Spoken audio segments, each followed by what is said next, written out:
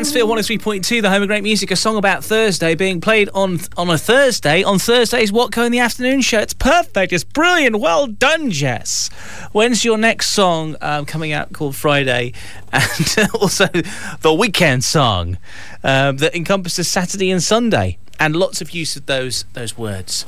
Okay then, so should we do on this day in music? Do you know what? I'm giddy. I'm sort of floating in between giddy silly and giddy angry, and I think that's due to the fact that I am not. I've been not eating as much as I have done recently. You know, I'm back to how I was eating before the whole Christmas thing, but my body's kind of got used to that now. So it's like, where's the food? Where's the food, Watco? Where is it? Go, fill your face. And I'm like, well, no, I don't want to. That was just that was Christmas, but my body doesn't understand that. It's like, no, what are you talking about, festive season? I like that food. Let's keep on going.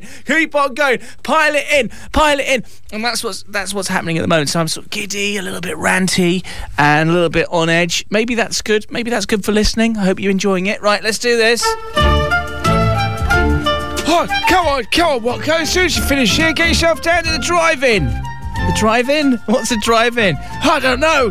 The drive-in food place. You mean a drive-through? Yeah, drive-through. Food, but I'm so hungry, I don't know what I'm saying anymore. Okay, Belly, no worries. Now, on this day, January the 3rd, 1945, born on this day, we're doing a birthday. Happy birthday to American singer-songwriter Stephen Stills. Of course, was a member of Buffalo Springfield and also Crosby, Stills and Nash and Young when he could be bothered to turn up.